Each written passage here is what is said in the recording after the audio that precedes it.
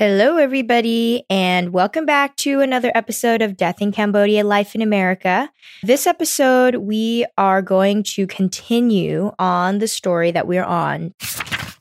You're probably like, Dorothy, where are we? You're taking me on this crazy back and forth, back and forth. Where are we actually?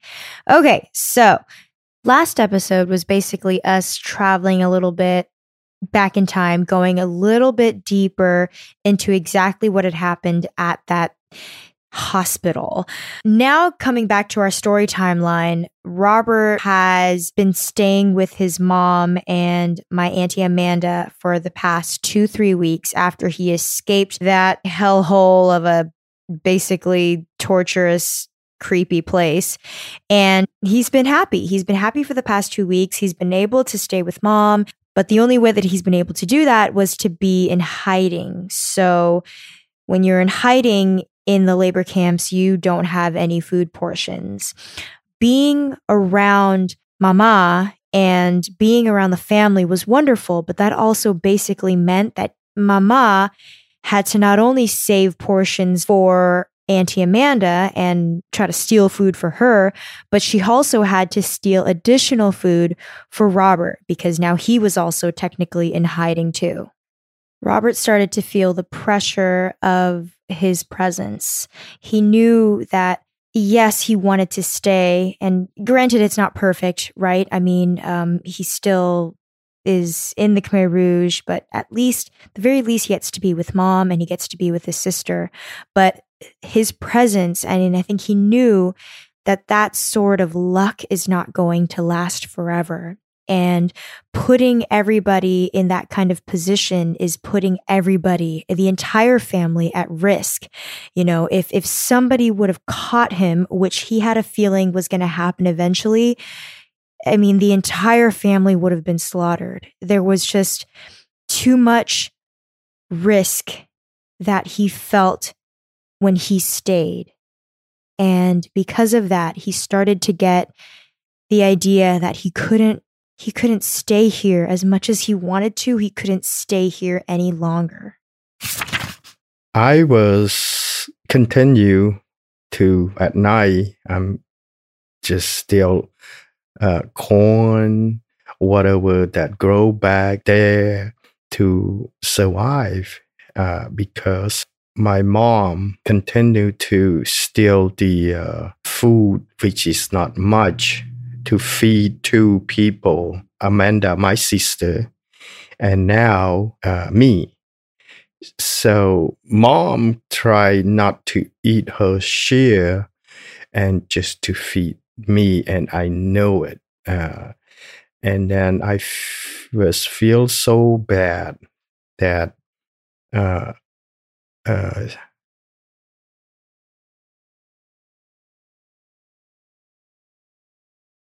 she couldn't, she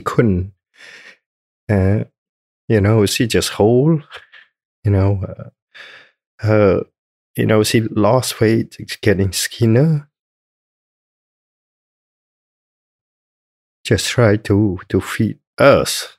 I first feel horrible. And I decide to go back to the labor camp because this is not good for everyone because of me, and I might kill the whole family. And so I decide to go back to the labor camp, which is I'm able to walk to that original camp that they picked me up 2 years ago. Did Mama want you to go? I'm sure she didn't. No, Mama didn't want me to go. Said you stay here, we'll be fine. But I'm sure as we will get caught one of these days. So then because of me, I might jeopardize and kill the whole. They not just kill you. We got caught. They killed the whole family. So they're gonna torture you. That must have been such a hard decision to make because you already know what world you just came back from, and finally you found family after a couple of years from being away from them. It must have just felt. Yeah, I will stay there with them for only probably 8 weeks, but I was so happy even without food, a little bit food. But then you feel bad too. I mean, because mom couldn't eat, dad couldn't eat much food, try to save. They don't, the share that they gave it to them, it's not even enough. Now they have to save some for me. I always feel safe with the family, but on the other hand, it's not safe because what happens, you get caught. Yeah. So the next couple days, I told Mama, said, I got to go because I don't want to stay here. And she said, no, just stay here. So we will share food together here, whatever we can. I said no. I told her they might come here and kill us all because I left the hospital. I escaped from the hospital. I didn't tell anyone, and right now they might looking for me. And so she didn't know when you arrived that you escaped? No, I didn't tell her. Because you didn't want to worry her, I'm sure. Yeah. So then, in the afternoon, one day I told her I'm gonna walk to that original camp, which is about 3 hour walk, which is not that far. So, she was crying because she said, I don't know when we're gonna see each other again. And most of the time, I think, in labor camp, was pretty brutal. People die. I mean, kids die every day. Starvation, sickness, all kinds. So I said, well, whatever we can, we just try the best we can. Nothing we can do. Yeah, so I walked. Slowly, she was crying so bad. And Pucha was there too, right? Pucha, yeah, was there too. And so I was walk slowly and just I was I don't know, it's just terrible, terrified that one thing that you don't know what's gonna happen to you. And I was feel, is this the last time that I'm gonna, see them? That's it. I'm probably walking to a dead zone now. I'm maybe never coming back to see them. They did believe that was probably the last time you're going to see them. Oh, yeah. Yeah, because it was lucky that I escaped from the hospital. Right. And then able to see them and stay with them for about, 8 weeks.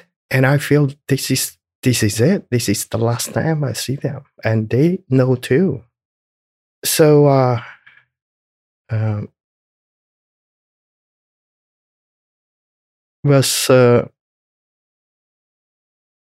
when I walked back that 3 hour, I was feeling something that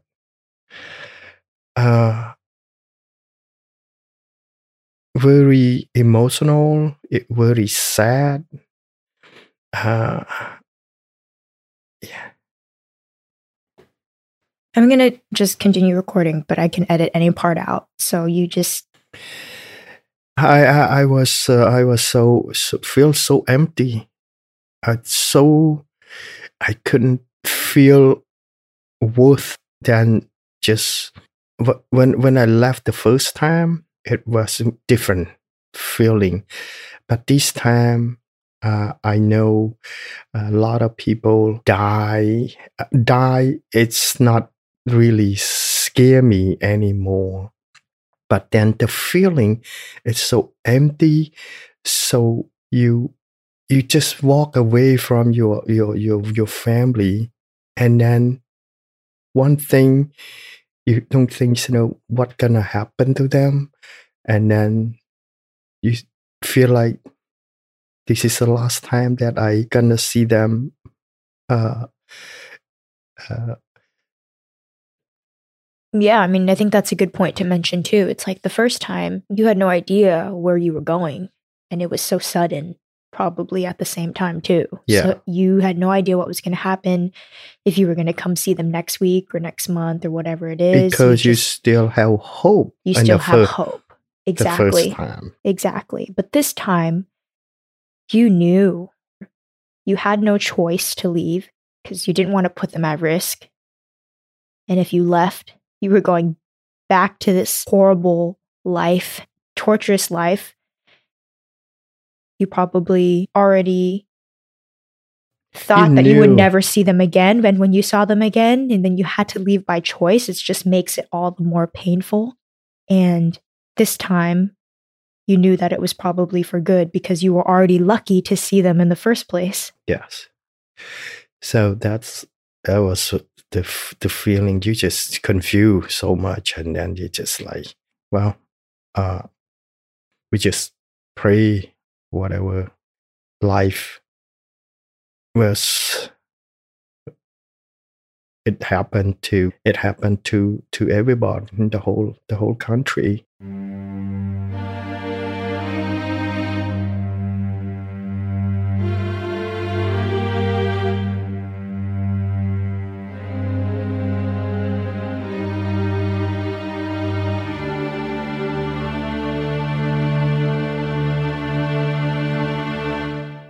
So, I know this was a short episode, but this episode's titled "The Greatest Pain of All," and I wanted to kind of give this episode its own moment, its own time, its own section by itself, because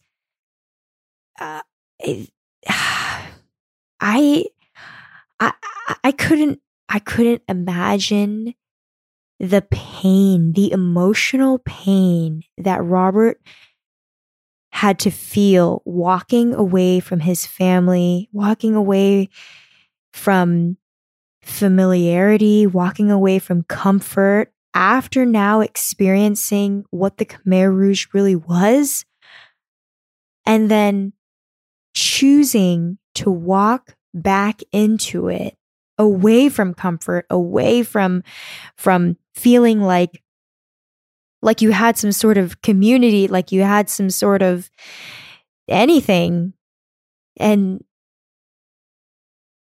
choosing to turn around and now knowing that if he was to walk away, he probably would never, ever see family again. Like, that walk must have been so excruciating. And this episode made me cry. This episode made me feel what he felt, turning his back to that and choosing to go back to hell. Can you imagine it?